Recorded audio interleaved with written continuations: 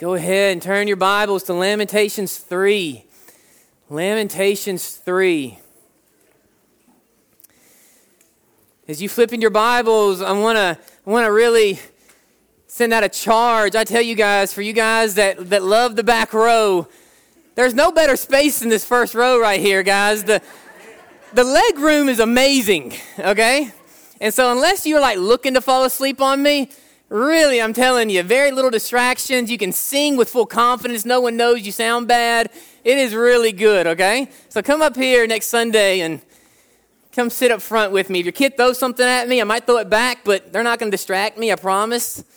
Come up here and sit with us. We find ourselves still in Lamentations 3. We have been in this book for about a month now. We spent 2 weeks already in this verse, and we are not going to let go of it as God has poured His grace and goodness into Eastview. We find ourselves in a normal and natural and organic revival of the flowing of the Spirit here at this church with the salvation and the baptisms we've experienced, and we're not going to let go of the gospel in Lamentations 3 quite just yet. So look at these verses. I'm going to have you flip a little today. So I plead with you to have a Bible open. Don't just listen to my words, please. This is starting with verses 52. 52. Jeremiah, who I fully believe writes this book, says this: "My enemies without cause hunted me down like a bird. They silenced my life in the pit, and they threw stones at me. The waters, church, flowed over my head, and I said, I am cut off. I called on your name, O Lord, from the lowest pit, and you have heard my voice. Do not hide your ear.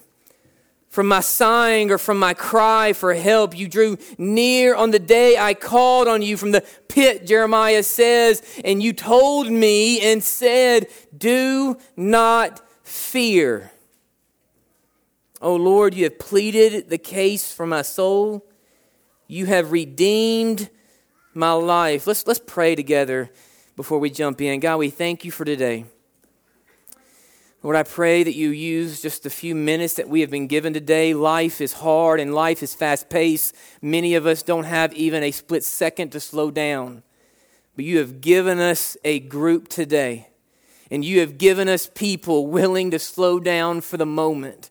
And Lord, in that slowness and rest, as the word has been poured into them this morning, I pray that you remove all distractions. As David said, if someone does not know you, you save them. If someone does not know you well, you grow them. If someone is discouraged, you pour your goodness into them. If someone is faithful, you build upon it. Lord, I thank you as a leader of this church how good you've been to Eastview. And we are in revival here. We are seeing salvation and growth and children coming to know you, adults professing your name. This is revival. I thank you for that. In your precious name, the church says in harmony, amen. As I said, we still find ourselves, if you want to go ahead and be ready for it, just go to Romans 6, please. It'll take us a second to get there, but when I say go, you'll be there already. We have had a wonderful time. If you're a visitor or you haven't been paying attention, God has been good to Eastview during the last few months. In the last few weeks, we have had salvation and baptism. 16 years, going on 17 in ministry, and I was just telling Greg Hilliard back there a little bit ago, this is the first time in my ministry I've ever had a window where just every time we came together, it was baptism and profession of faith and members. God has blessed me as a man, a pastor, a leader in this church. This has been a fun time. Wednesday night was no shortage of that. I was even thinking to myself, if we had one time to meet, If we came together and we said, hey, listen, we're going to have to shut it down. We have one service. It would have been Wednesday night. I mean, Wednesday night, from every angle, God blessed from every avenue into his church. On Wednesday night in our Bible study, we started the book of Psalms, and we had people praying together, and we laughed with one another. We read the Psalms. We talked about its origin. We all spoke God's goodness of our life. We had people sharing life stories. The Bible study was amazing. We had all of our kids come together. Man, we had a back full of my little Lila, who's 4, all the way to seniors in high school, gathering together, breaking bread and laughing and having a good time, living life as a church family. Man, it blessed my heart. And then we had the baptism of my neighbor, Michelle, who I love, who we've been inviting and pouring into for years. She comes with tears in her eyes, accepts and professes the Lord's goodness and salvation and baptism, and we were just blessed with this overflowing of revival into this church. God has been good to us. And in this space, in this moment, we walked the aisles last Sunday pleading for your souls. You see this in the Bible. For some of you guys, that was every Sunday for you. Every Sunday, the man walked the aisles with sweat coming down his face, screaming that hell exists. And that's all you know. And you've never heard of God's love and grace and the goodness of Jesus' mercy. But you know what? Here's the thing. Hell does exist. And God is real, and there's truth to it. I don't believe you need it every Sunday, but when you look at the Bible, there's countless examples of men who walked into cities and literally banged on the doors, pleading that God exists, Jesus is good, and you need a Savior. It's in the Bible. We did it last week. We read from Lamentations 3, which we just did again, and then we connected it to Acts 8. Philip and the Ethiopian eunuch. And what a phenomenal story where the eunuch is in the desert on the chariot, and what's he reading? He's reading Isaiah. And God says to Philip, go stop those horses and pour my goodness into him. So he does what God tells him to, and he looks at the eunuch, and what does he say? Brother, you have any idea what you're reading? Like the Bible's open, you got your highlighter, you're enjoying the moment, but you have any clue what it's saying? And what does the eunuch say? How could I? I love the frankness and the openness and the transparency. How could I? There was no pride. He was obviously doing better in life than Philip would. He has horses. He has a ride. He goes, how could I know unless someone guides me? So what does Philip do? He hops into the man's car and he preaches what? Jesus. There's like not 9 verses of systematic theology that he unfolds, unravels with this man over 9 months of coffee. He preaches Jesus. And the man is saved. And he's going on his way, and he says, hey, brother, there's some water. What prevents me from getting baptized? And what does Philip say? Nothing. He says, that water looks just as good as any water that we're going to see. Stop the horses and let's jump in. And as this man moved in faith, God blessed the moment. I believe we're experiencing here at this church the exact same thing. And in this revival that we experience here at Eastview, God's goodness of salvation and membership and growth and sanctification and baptism, as we taught on salvation last week, I thought as a pastor and a leader of this church that it would be appropriate to do so concerning the waters that we see all of these people jump in. Why do they do this? Can you tell me? If I asked you, why do people get baptized? Could you communicate the answer? If I could say, why is this special? Why is it commanded? Why is it of great importance? Do you think these things? I think most of you would say, yeah, I believe that it's probably worth something, Hunter. But could you communicate why?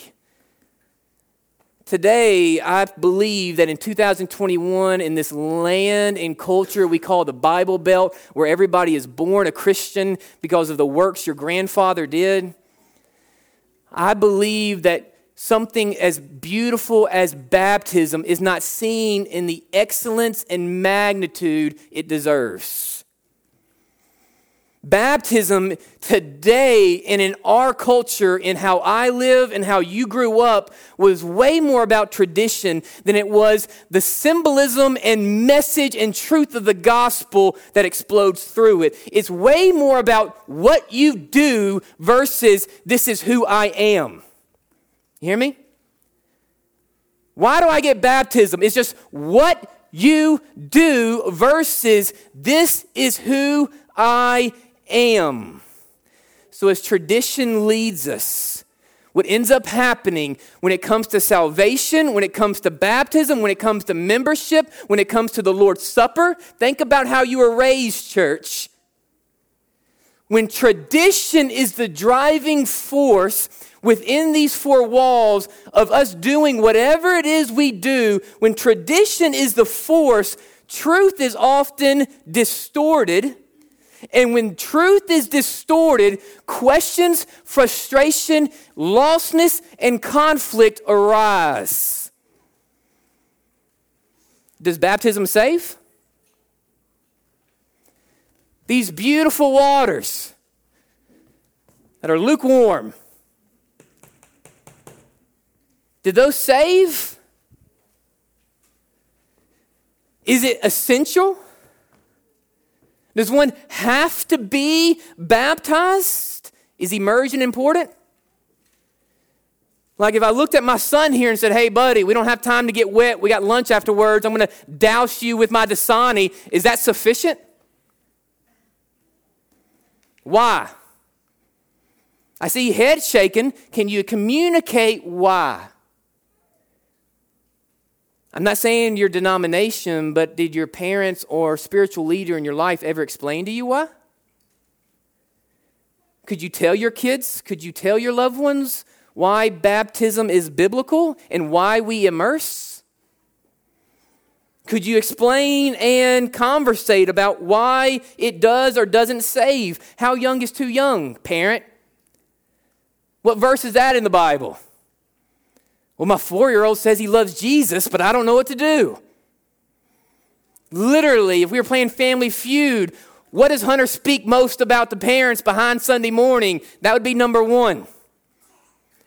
My child loves and professes Christ, but man, I don't know about it right now. What does the Bible say? These are all fair questions that this morning I want you to hang on every single word with your Bibles open, with your highlighter out, because we're going to unpack them.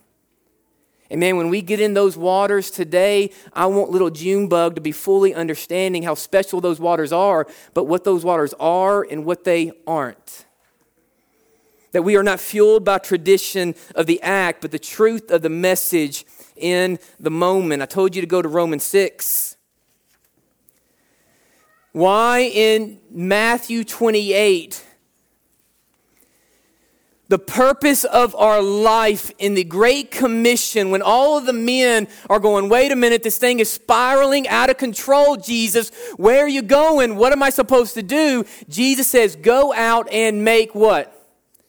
Disciples. And he gives us 2 ways of doing this. He says to baptize them and to teach them. So if he gives us 2 things to do with the rest of our life with the purpose of making disciples, I bet one of them is pretty important. So why is baptism important? What is the message behind it? Do you know why we do this? Look at verses 1 through 4 in Romans 6. What shall we say then? Shall we continue in sin that grace may abound? Certainly not. So the conversation that Paul is having in Romans in chapter 6, we have this moment where the people are like, hey, listen, Jesus loves pouring his grace on me, so what about I live like heathens just so he has something to do on his spare time? And he says, absolutely not. Hear this. how shall we who died to sin live any longer in it? Or do you not know that as many of us were, follow me, baptized into Christ, Jesus, were baptized into death? So in baptism, not as Christ, but as sinful people, you and I are baptized into Christ. We are buried into death. Verse 4, highlight. Therefore we were buried with him through baptism into death, that just as Christ was raised from the dead by the glory of the Father, even so we also should walk in the newness of life. I love having conversations with people who come into Eastview from different denominations. Like, I was raised Episcopalian and not like a good one, okay? And so that's like Catholic or Methodist. We wear robes and beads and all those good things. And all of our songs are, ha, ha, ha, ha, all that good stuff, right? And so I come with no background. And so people will come in and they will tell me about how they were raised. And I'll go, oh man, I hear you. Tell me about it. Where did you hear this? And they will speak words and vocabulary from their denomination, not the book of the Lord. And so right now, as you are hearing me, and maybe some of your defenses are up about, man, he's speaking about something that's pretty important, and I have some strong beliefs. Give me a minute to read Scripture versus debate you on what your grandmother told you, okay? So bring your defenses down and hear what Paul says in Romans concerning baptism. He says in baptism, as Christ was buried, he rose again to give you and I assurance in the gospel with what is accomplished. And he said to us, for you and I that are born again, not as Christ, but as sinners, you and I are buried, dying into sin, and we rise in the image of the new life. And that is the gospel. That Christ came to this earth to shed blood for sinners, buried, rose again. That is baptism in our expression, our union with Christ. Baptism is our symbolism of what Christ did, not only on the cross, but what he accomplished in our life as new believers. I always put this, and it's this way. It's good enough for my son who was baptized at 8, and it's good enough for the 92-year-old lady that I baptized on her deathbed.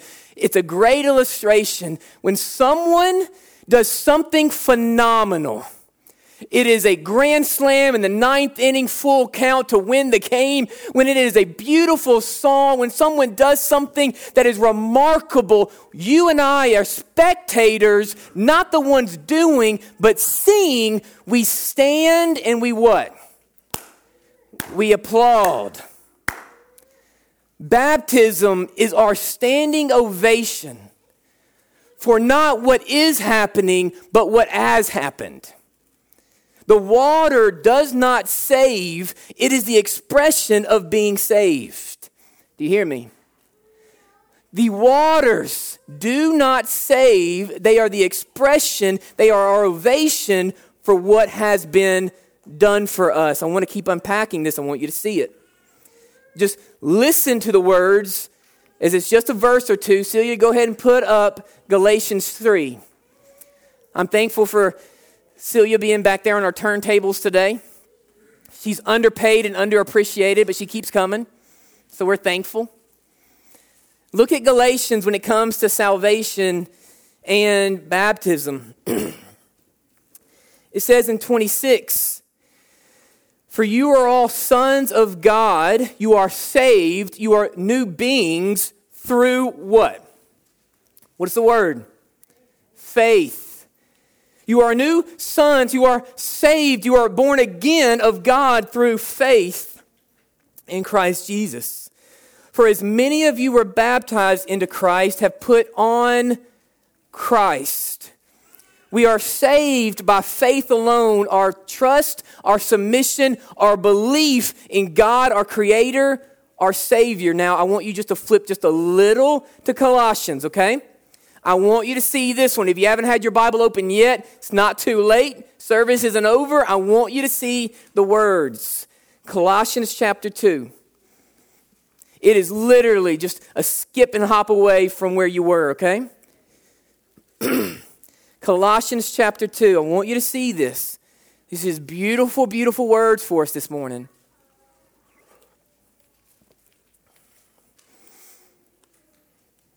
Colossians chapter 2, verses 11. In him you are also circumcised with the circumcision made without hands, by putting off the body of the sins of the flesh by the circumcision of Christ. Same language, verse 12. Buried with him in baptism, in which you have also were raised with him through faith in the working of God, who raised him from the dead. And you, being dead in your trespasses and your uncircumcision of your flesh, now he has made alive together with him, having forgiven you all of trespasses in your life, having wiped away out all the handwriting of requirements of was against us, which was contrary to us. And he has taken it out of the way, having nailed it to the cross, church. Having disarmed principalities and powers, I love this. He has made a public spectacle of them, triumphing over them. So Paul clearly says that you and I are buried with him. You and I rise with him. Faith saves. Baptism is our worship. No faith, no resurrection. And we answer one of our questions. This is why at this church, we do not believe in infant baptism. Because the high majority of people I have ever sat with in institutes that I have heard, what they have done is not teach by faith we are saved. They have poured in false assurance into their people that hear them, and people live a lifetime believing that they are in good standings with Christ, even though they do not know him, based off them getting dressed up at 6 months old for a service they didn't even know they were at. And you go, man, hey, that's pretty bold, brother. I was sprinkled. And I say it so confidently because so was I. I have my diploma of confirmation class to make my grandmother happy. I remember my father saying, hey, I will buy you the new Jordan jersey if you go through there. And I go, tell me where to sign up. I'll remember the Lord's Prayer. I'll go to a service and you can sprinkle some water on me in a moment of my life that I can't tell the difference between Monday and Christmas. No problem. And so what we see in people who practice and teach such things is they avoid faith. It is by tradition, and people live a lifetime not knowing who Jesus is or what salvation means. So Paul says, no faith, no trust, no dependence, no submission, no resurrection. That's why we don't believe that water saves. Why? Because if water were to save, then man, you would seek some of the glory in the salvation that you now have. The reason that these waters and the reason that we teach and the verses that you read, the reasons that we say water does not save, because if water does save, well then, June, I am proud of you for getting in there then. What a phenomenal decision that you have made.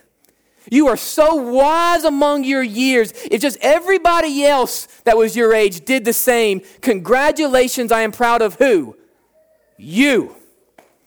And the reason that we don't teach or believe that is because God received all of the glory. This is not a Taylor, we are proud of you. This is thank God for saving my daughter. Amen? This is why we teach immersion. You go, why? Why does it matter if it's a symbolism? You know why? Because if it was good enough for Jesus, then it's good enough for us. And I don't know about you, I don't have this book figured out. I'm not the smartest guy in the room, but I am smart enough to understand if Jesus did it and this is what is taught, then this is what I want to do. So why would you not want to? We want to practice and emulate what Jesus has set before us. I want you to think of it this way.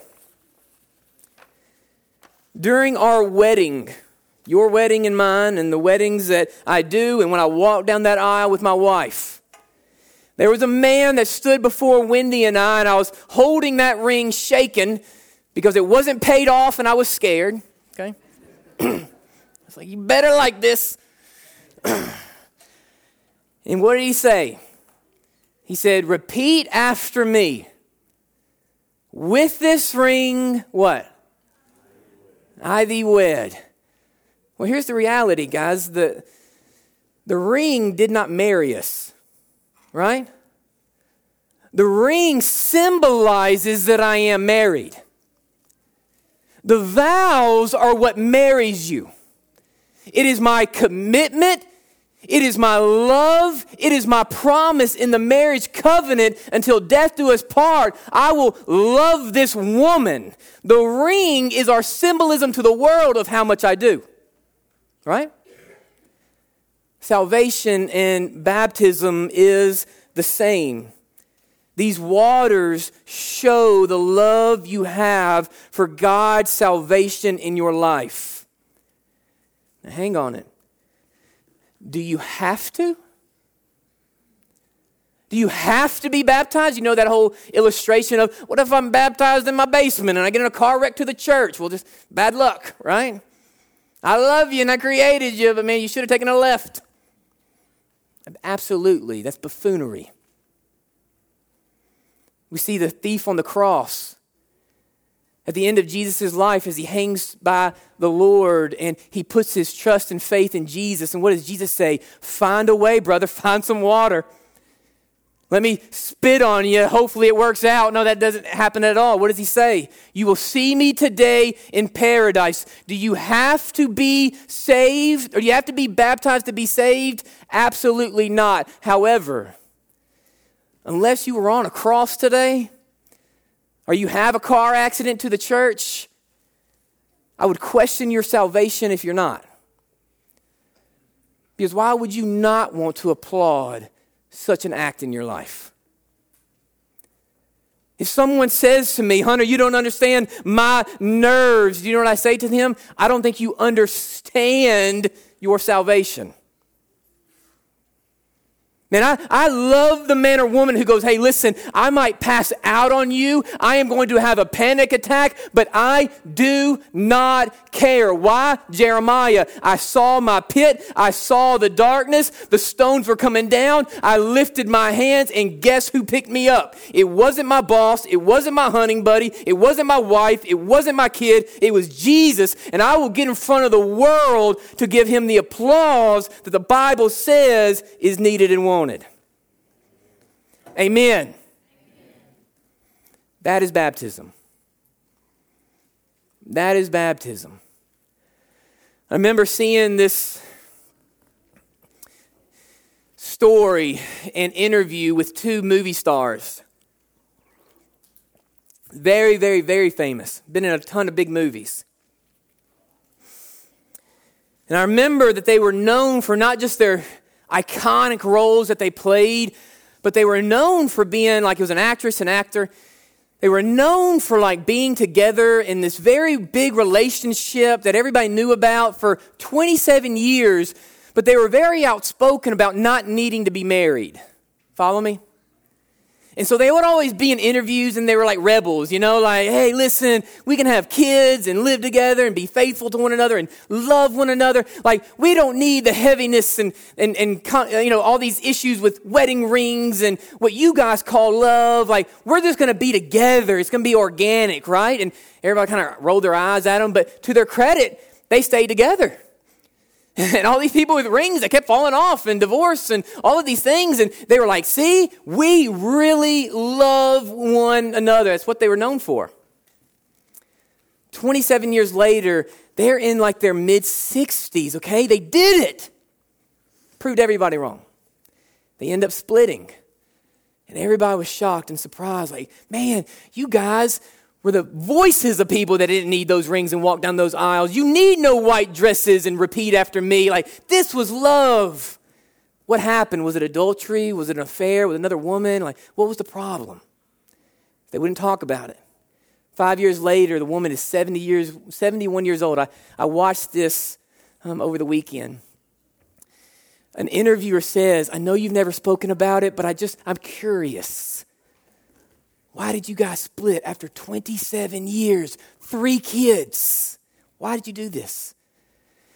She said, I've never talked about it before, but I'm 71 years old. I'll give you the opportunity. She said, one day we have spent our entire life saying, we don't need these rings, and we don't need that aisle, and we don't need the constitutes of marriage. We have love. And at 65, she says, I looked at the man who told me that he loved and cherished me, and I just said to him, do you love me enough to put a ring on me? Like, I get it. I get that this is just metal or silver. I get that this is for people. I get it. But do you love me enough to put a ring on me? 27 years, 65 years old. And the man said no. So for some of us here, here's the reality. It is time for you to stand up and applaud. And who cares who is in this room? And who cares about your nervousness? And who cares about your anxiety or who's here? You are in a pit of sin, a darkness of life, and it is time for you to lift your hands up and applaud the one who saves. When? Now. Now. As we said last week, you don't need coffee, you don't need Bible studies, you don't need all of these things to try to help you understand. No, the song is over. It was glorious. Stand up and applaud. For some of you guys, you're like, hey, Hunter, I was saved at 4 because the guy scared me to death and I didn't want to go to hell. I was baptized, I was sprinkled at 6 months, but I'm going to be real with you, man. I do not know Jesus. It's time to stand up. I had a man I'll never forget this. I had a man talk to me one time. He goes, Hunter, this is a lot of what we experience in the Bible Belt, okay? Because we're all born Christians, and you all had people scaring you into loving God and not understanding who Jesus was.